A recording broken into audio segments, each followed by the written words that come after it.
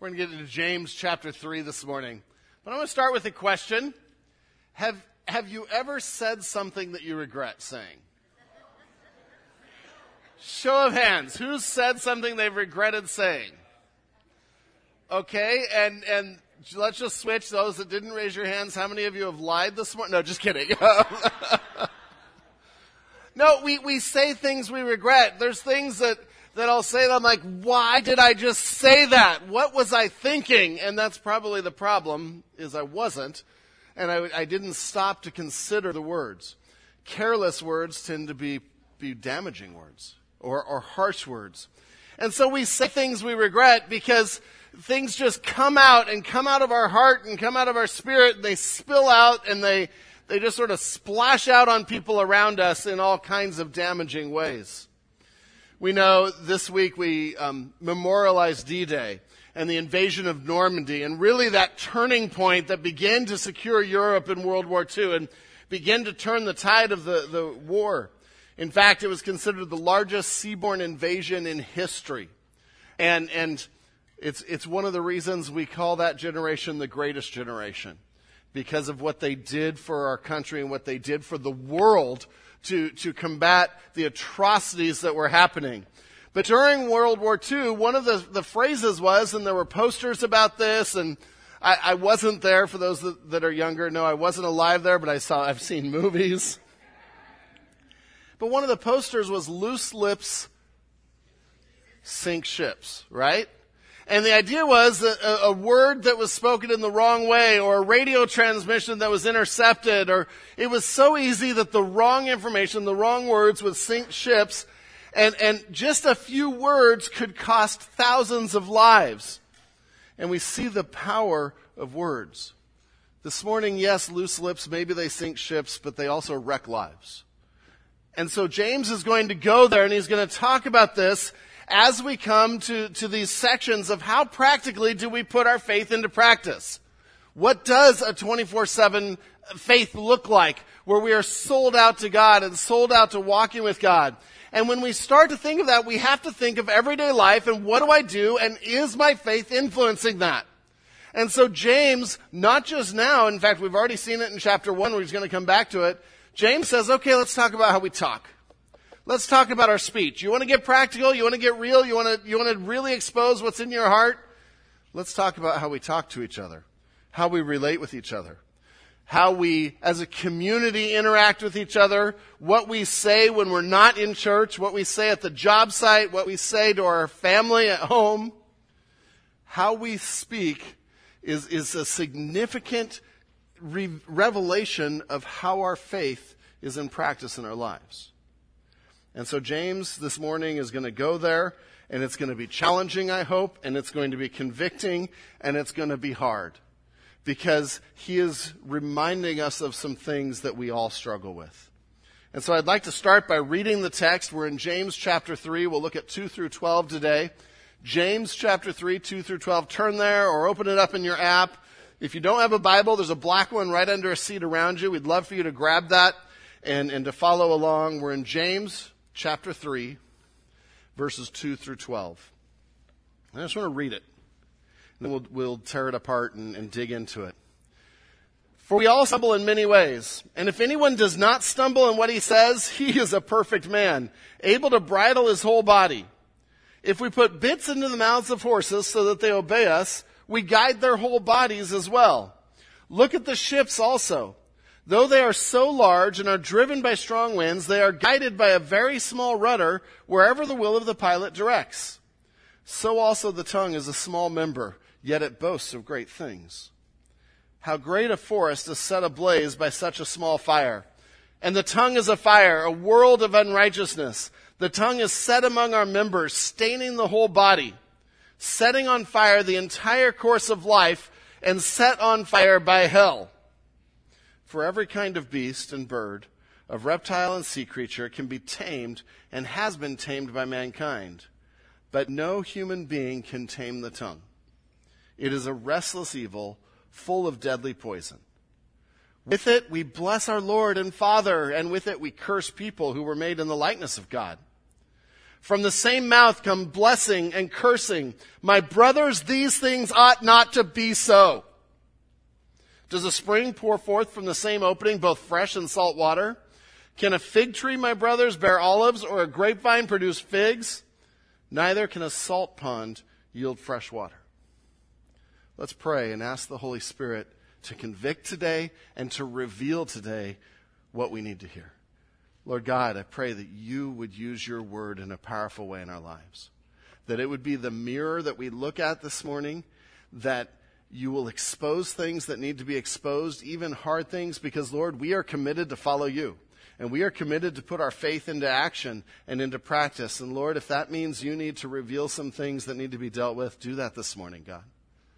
Lord, help your word to exhort us and challenge us, and then encourage us to follow you. Lord, we ask for your Holy Spirit to work this morning. In your precious name, amen.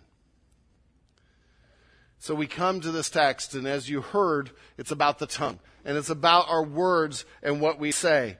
And just right from the start, I want to say when we're talking about the tongue and we're talking about words here, we're talking about all communication, okay? So some of you that only text, you're not off the hook this morning. It includes the words you text. It includes the words you email. It includes Instagram and Facebook and social media. It includes the notes we write, not just the words we speak. James here is speaking of communication. How do we communicate well with each other? And how does an evil, fallen world and our fallen natures, how does that influence our speech and how we talk to each other? If I think of just the big picture of today, our words are powerful to destroy or bless. So make sure they flow out of a heart for God. Our words are powerful to destroy or to bless. So make sure they flow out of a heart for God. See, we know words are powerful, right? We can use them to encourage. We can use them to discourage. We can build up or we can tear down. We can express joy or we can express anger. We can bless or we can curse. We saw that in the text. We can use them to teach or we can use them to teach falsehoods. We can love one another or hate one another with our words. We can be clear or we can be misunderstood because we're not careful with our words or we're not careful to listen. There's a story of an older man and his wife talking, and the wife says, "I'm proud of you." And the husband says, "I'm tired of you too." Just a few little words that probably are going to lead to a lot more discussion that afternoon. But we can say things just offhand that are misunderstood, or maybe we did mean, and they're damaging. And so James starts with verse number 2 there, "For we all stumble in many ways." And we covered this last week, but I call this a hinge verse. It applies to the teachers that we talked about last week, but James is using it now to introduce the subject from 3 through 12 of, well, what about the rest of us in our words? And he says right from the start in verse 2, "We all stumble in many ways. If anyone does not stumble in what he says, he is a perfect man, able to bridle his whole body." And James here is saying if the tongue is an aspect of maturity, when it talks about being a perfect man, it's about being complete and mature. And that's the goal. That's what we're striving for. And as we learn to control our tongue, we're getting closer and closer to that goal of maturity.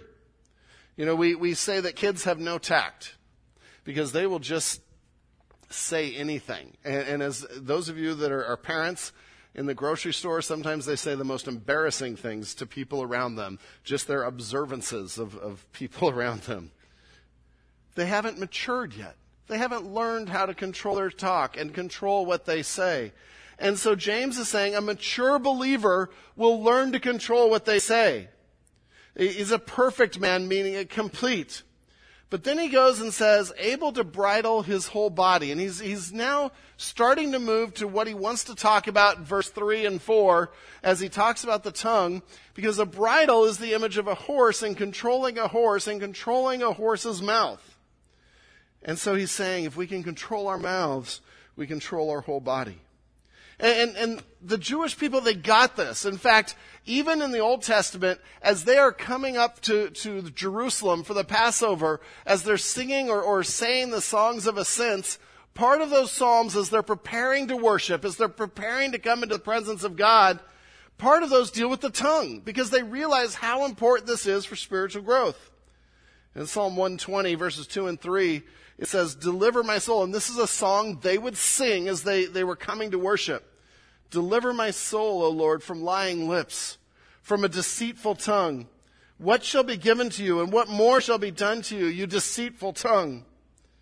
And they're begging God, they're praying to God to take care of their tongue, to take care of their speech.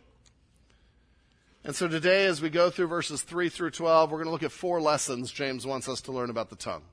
4 observations that he makes. And these observations, some of them will be obvious, some of them maybe will help us think this morning. But he wants us to understand the importance of controlling our tongues. And so he's going to do that by talking about just how important they are, how damaging they are. And so point number 1 in your notes, the tongue has an outsized impact on our whole lives, both good and bad. The tongue has an outsized impact on our whole lives, both good and bad. And really this morning, you'll get this morning if you can remember 4 words. If you can remember outsized, damaging, untamable, and then a 4th one that we'll get to, and revealing. And those 4 words will help us just understand this text. But the first one is outsized. And listen to verses 3 and 4. "If we put bits into the mouths of horses so that they obey us, we guide their whole bodies as well. Look at the ships also. Though they are so large and are driven by strong winds, they are guided by a very small rudder wherever the will of the pilot directs. So also the tongue is a small member, yet it boasts of great things." And James here, as he takes the first point, he's making a point that the tongue is small, but the impact it has is huge, is great. And he uses 2 just real common examples to them. They would have understood these. The first is the bit in a horse's mouth. And I have a picture of what that looks like.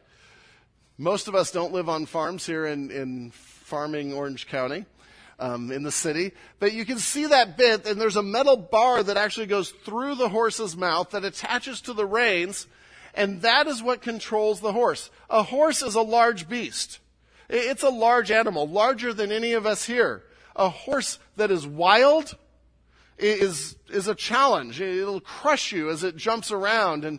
But when you can tame a horse, when you put that bridle in its mouth and hook it to the reins, now even the smallest member, I have pictures of all my children riding horses, and they can pull it to the right, and that horse, that huge animal, will go to the right. They can pull it to the left, and that huge animal will go to the left. And James is saying the tongue is like that. It's this small little thing, but it directs the path that we go. It in so many ways impacts the path that we go. It's able to control not just their mouth, but their whole body. The next point he makes is look at the ships also. They're large, they're driven by strong winds, and they are guided by a very small rudder. And I'm a picture of a large ship.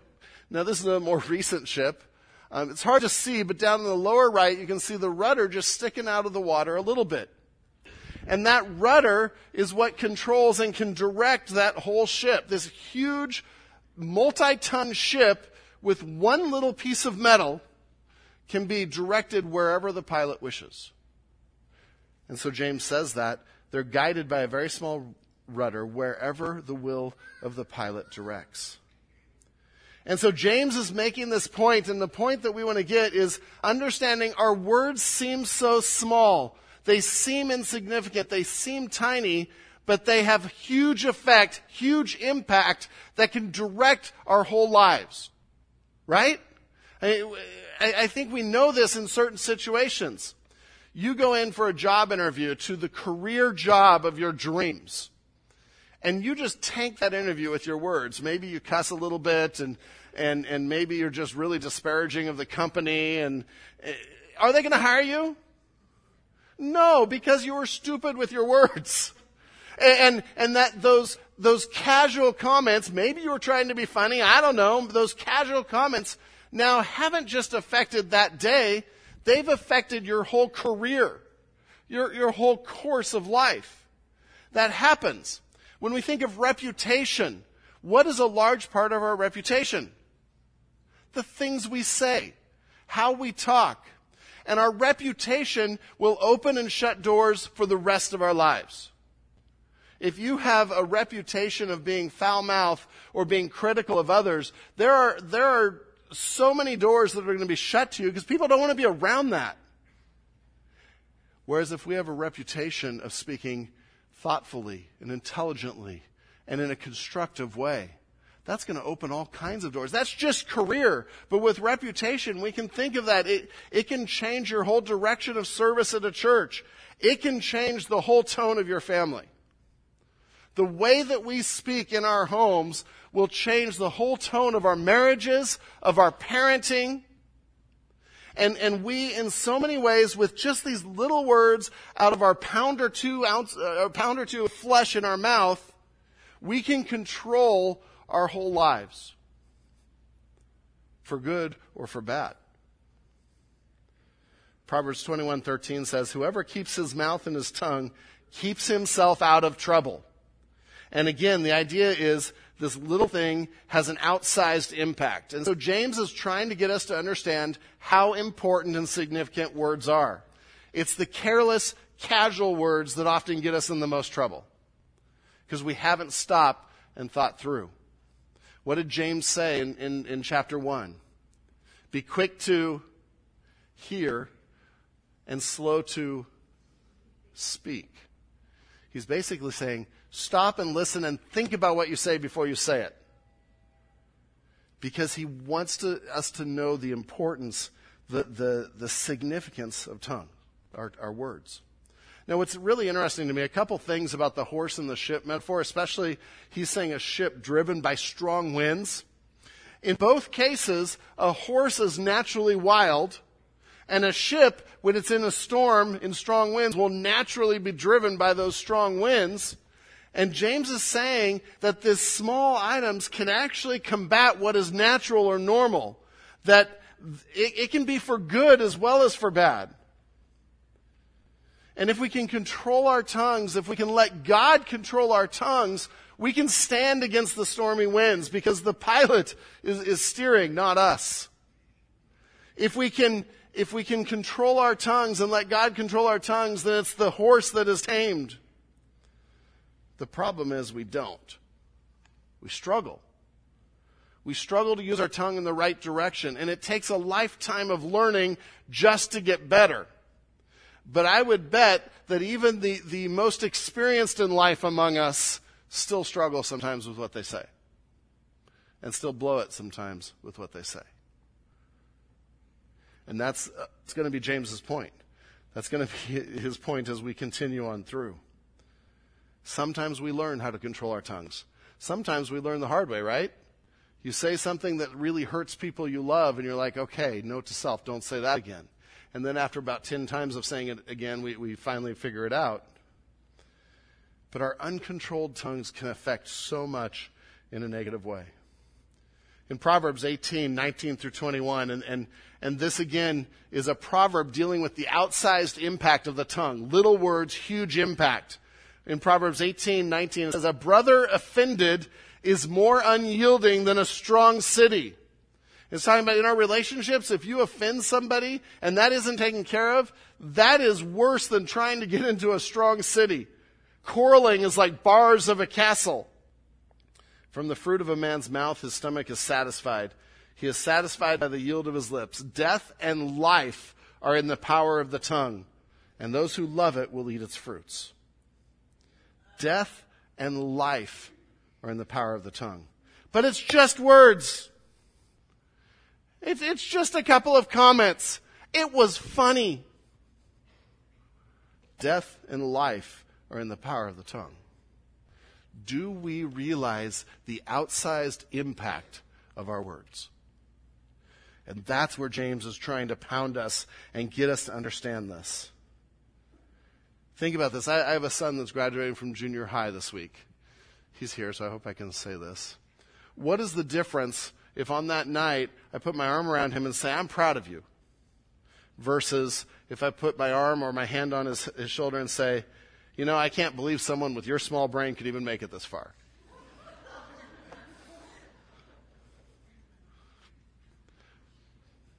Difference in his life? I'm sure that'll only make a difference that night and he'll get over it. We don't get over things like that, people. Careless, casual words, even if I mean it for humor, can last. We know this, right? We know, especially the negative words. You in the workplace, you can do a presentation and have a perfect presentation and get 20 people that praise your presentation, and what do you remember when you go home? The criticism, right?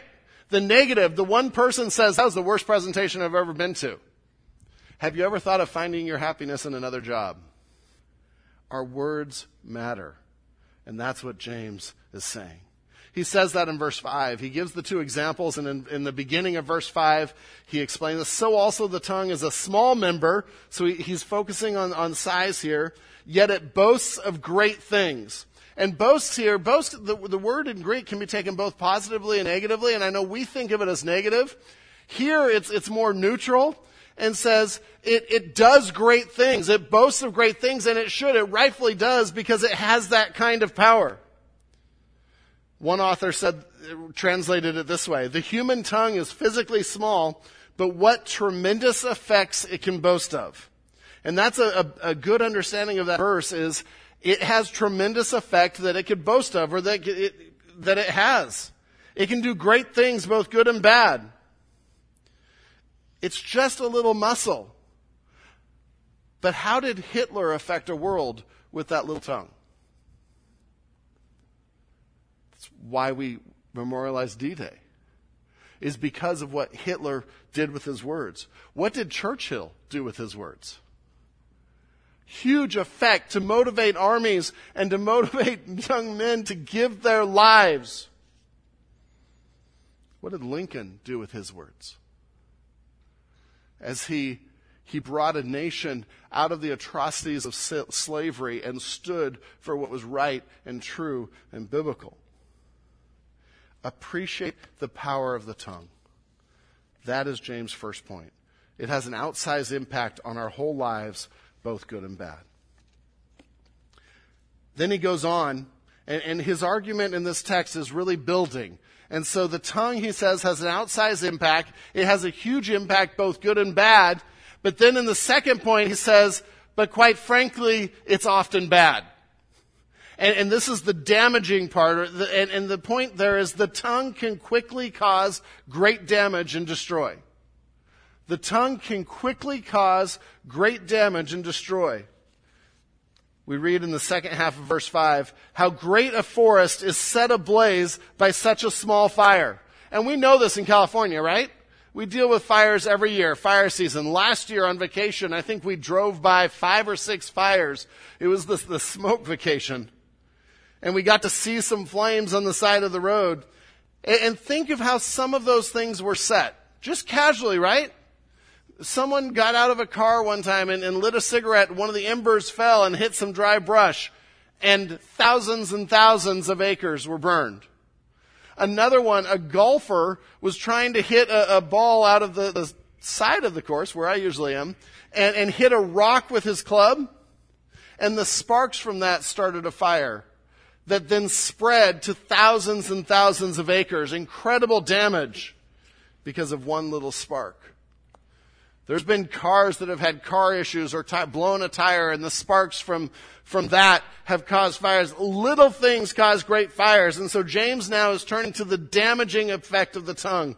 How great a forest is set ablaze by a small fire.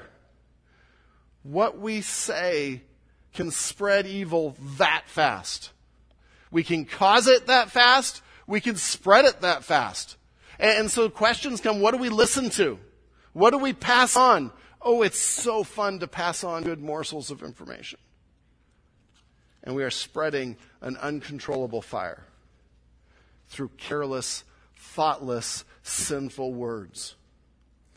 And that's one of the things to remember as James is in these two verses is talking about fire, is he's focusing on the uncontrollable nature of it, the spreading nature of it. We get to verse 6 and we get several phrases, 5 phrases in a row here that all pile on about how damaging, how negative the tongue is. And this is a difficult verse to translate with where the punctuation can be. I'm not going to get into that this morning. We can have we can have another discussion on that, because almost every scholar said, yeah, it's difficult to know, but in the end it all means the same thing. I'm like, well, then let's just talk about what it means. In verse 6, and the tongue is a fire. And he's saying it can be full of sin. It can be damaging. It's a fire, a world of unrighteousness. It's part of the ungodly world. It's informed by the world of sin, and it contributes to the world of sin. Now, he's not saying that every single word that we say is part of fire in the world of unrighteousness. But he's saying this is where the tongue naturally goes. And for every one of us, almost everyone raised their hands at the beginning, we can say, yeah, this is where my tongue has gone sometimes. I don't think anyone here is going to say that we haven't said some damaging words. And so then he goes on and says it's a world of unrighteousness. It's full of the damaging sin. It's set among our members, thinking again, it controls the whole body. It affects the whole body, staining the whole body. And what's really interesting is that word for staining is the same word he used in chapter 1 when he said, true faith, true religion is to keep yourself unstained from the world. So James, he's not going off in all these different directions. He's explaining what it means to be unstained by the world. Don't let your tongue stain your whole body with the world. And these verses have to be read together. They're tied together. See, we can so easily fall into talking like the world that we're around. Talking how people at work talk. But yet it affects the whole body. It affects our reputation. I remember working in construction in one of my first jobs. And I can remember the shock in my mind when the first thoughts in my head started to be the words that I was hearing all the time at work. I'm like, whoa, what is this? And it would have been so easy to start letting those out because that's what I was around. And that's the world we live in. That's the jobs many of you have. And so we can't remove ourselves from the temptation, but we can have an anchor in that temptation of the Holy Spirit that says we are going to watch out for what we say. See, the tongue can stain the whole body if we're not careful. It can affect our whole reputation. Calvin put it this way, the tongue is a slender portion of flesh that contains the whole world of iniquity. Yeah, that's serious, and I don't think he's overstating it, because he's just saying what James said here. The tongue is set among our members, staining the whole body, setting on fire the entire course of life. And that setting on fire isn't a good thing. That's damaging, destroying the entire course of life. And set on fire by hell. And if we weren't sure whether he was viewing the tongue in a negative way, that last phrase sort of seals the deal. He's reiterating that the tongue is powerful, but it can damage every part of our lives. And where does it get its power? Hell. From Satan. From the world of evil. And hell there, the word refers to the valley of Hinnom, just south of Jerusalem. And rubbish was deposited. We know in the Old Testament there were human sacrifices made there and just all kinds of evil there. But by this point in the New Testament, the word had begun to be used for that place of eternal judgment, hell. And he's saying, our words, when we are careless, when we criticize, when we say damaging things, when we say things that are ungodly, we have to admit this is found, the source is hell. It is so much easier to say, I just misspoke. It was just a thoughtless word. And it was, but the damage is from the source of hell. And until we realize how serious that is, we won't deal with our words. Proverbs 26, 18 through 21 says this, as he talks about our words and fire. Like a madman who throws firebrands, arrows, and death is the man who deceives his neighbor and says, I was only joking. For lack of wood, the fire goes out. And where there is no whisperer, quarreling ceases. As charcoal to hot embers and wood to fire, so is a quarrelsome man for kindling strife. And he says, The author of Proverbs compares what we say to fire and the damage of fire. He also throws in there, man, if you don't stoke the fire, it's going to go out, so stop it. I guess the question we have to ask ourselves with verse 6 is, do we really want our speech to be empowered by hell? That's a hard question to ask. That's what God's word is asking us this morning. Or are we going to give our speech to God and have it match a walk with God? Forest fires are devastating. They start with a match. They start with a spark. Fires that start with our tongue start with just a word.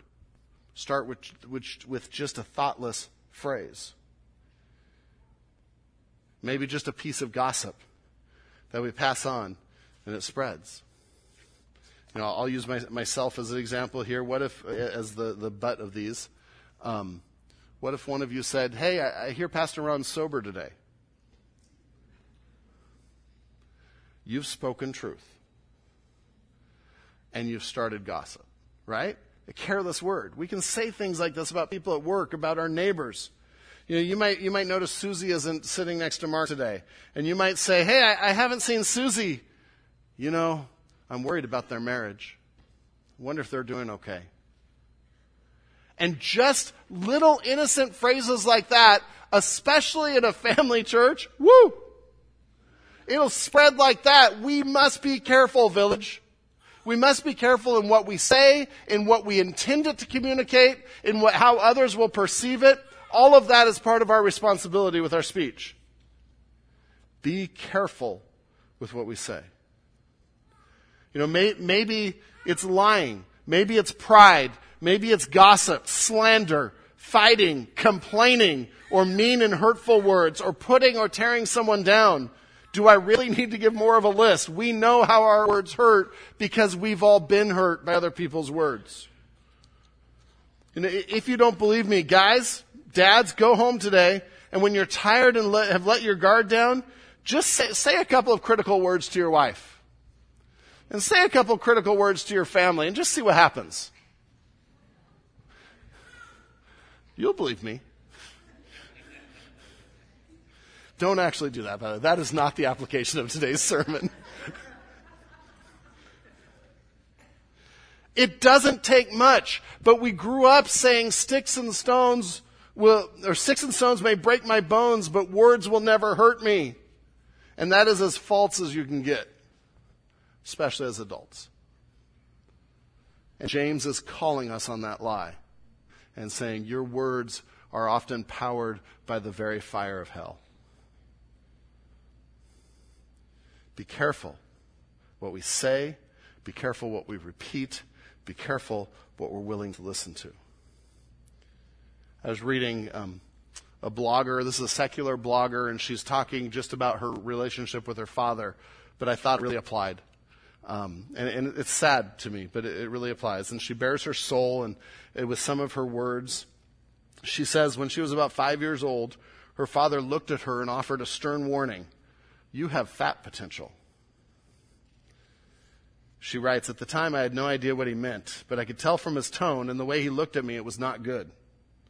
I eventually learned what it meant and became obsessed with my weight. I was terrified of gaining weight. It took me many years, a handful of therapists, and even more self-help books to get myself firmly on the path to reversing the damage inflicted upon my self-image by my father's well-received words. Meaning she heard them. Now, I know we could say that she should have gone elsewhere for help, but we could have said, the point is, those words by Dad had a profound, damaging impact on her life. Dads, the words you say in your home will directly affect how your kids and how your wife live their lives. You can speak life, and you can speak blessing, and you can speak hope, and you can speak direction, or you can inadvertently destroy and tear down. Be careful. Now, I have to say, as I give the stern warnings from James, and quite frankly, this passage is stern. It doesn't have a lot of the balance in this. But the balance I would give you is, dads, we all blow it. And I've had things that I've said to my kids that I'm like, why did I say that, as they're crying in the corner? And so that's where we have grace and forgiveness from our Savior.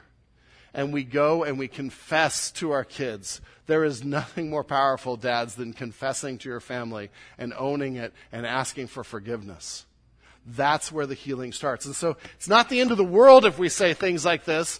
It just requires a response that is godly, and knowing that the Holy Spirit forgives, and our kids will see that example and for the most part forgive and move on. I can't say that for every situation. But even in the sternness, understand the grace of God. And we know this. Words have wounded each of us. Maybe it's a parent that said something like that to us, or a coach that ripped our performance to shreds. Maybe it's being teased by friends at school when we were young, or that we were criticized for being too blank, because kids will always find something. Don't let those things stop you if you're on the receiving side, but be forgiving. Look to God for strength. Point number 3, as we get to verses 7 and 8. The tongue is untamable. Taming the tongue is a spiritual battle that we cannot win by ourselves.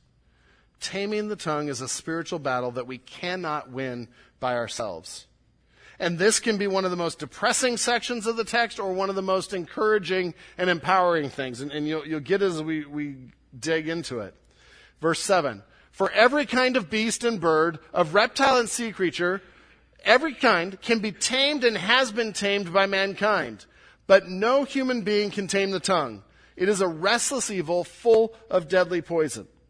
And James here, he's referring back to creation. In fact, he uses the same categories of creation as the animals as they were created. And he's saying we can tame them. And the word for tame is subdue. It's not like you're going to have a pet tiger in your house. That's not the tame he's talking about. But mankind was called to subdue and manage creation, right? And that's the word that he's using here. We're called to subdue and be over creation. And mankind is. We have dominion over the animals.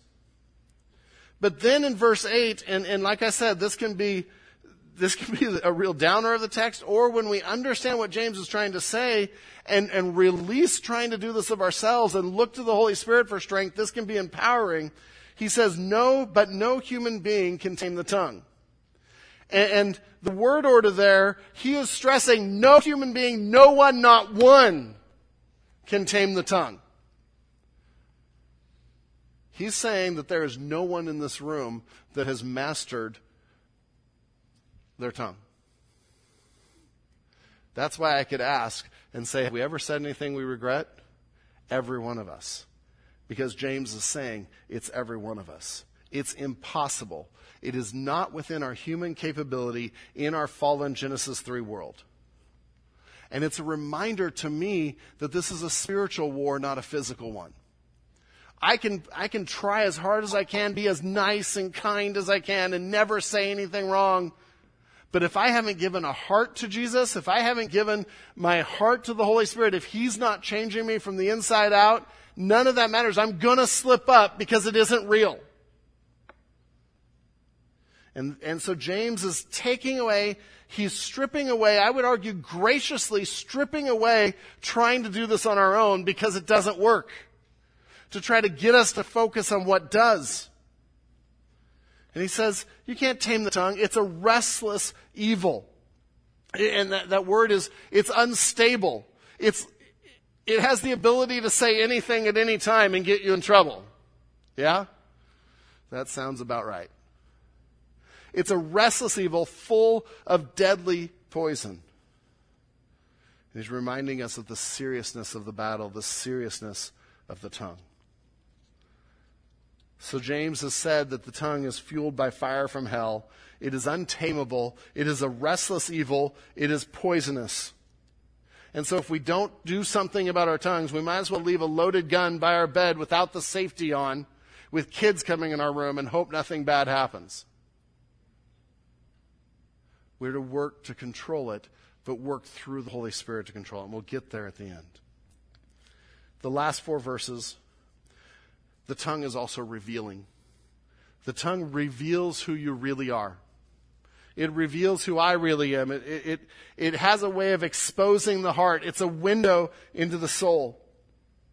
And for James, he says this will expose double-mindedness versus a single-minded maturity with Christ. He says in verse 9, with our tongue, we bless our Lord and Father, and with it we curse people who are made in the likeness of God.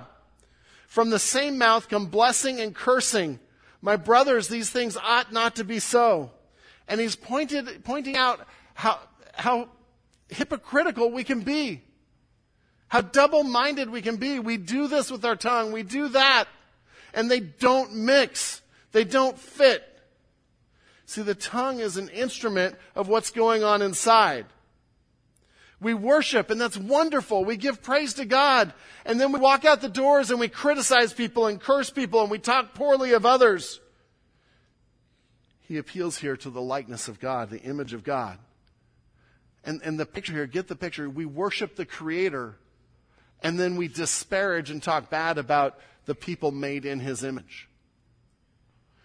As C.S. Lewis says, there is no mere mortal in this room. Every human being in this room is made in the image of God. And so when I go out and talk behind someone's back, I'm doing that about someone made in the image of God. And so if they're in the image of God, then I'm disparaging God. I'm disparaging what He created, how He created it.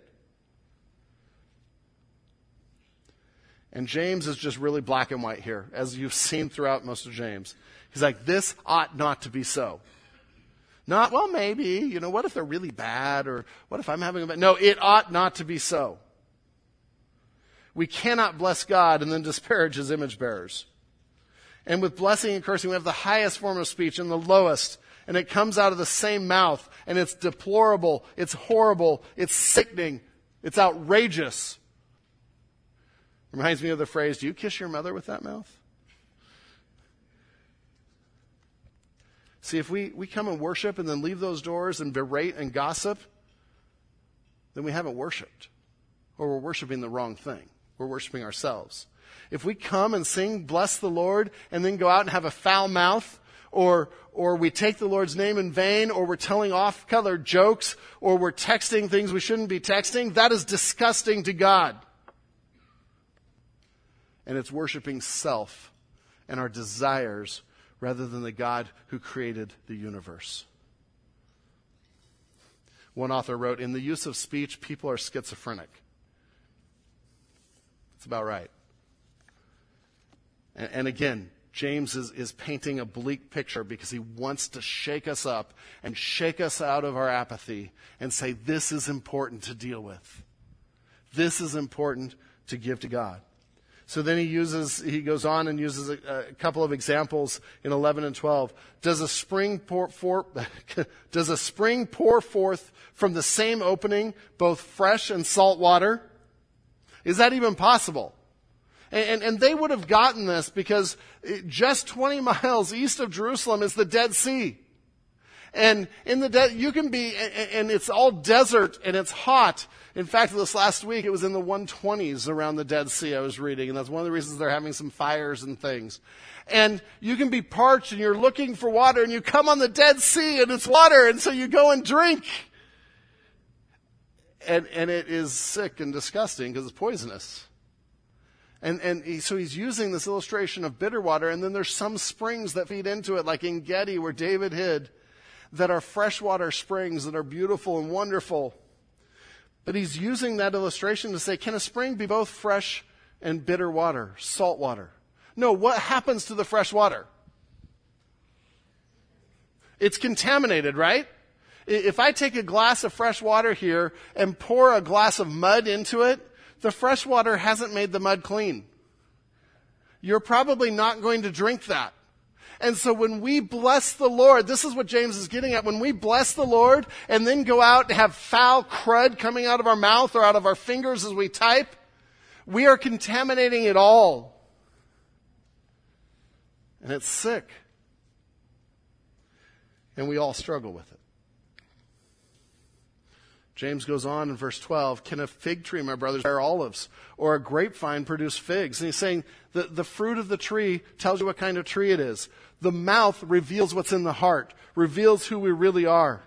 We know from Scripture, out of the heart flows the well springs of life. Out of the heart flows evil or good. Neither can a salt pond yield fresh water.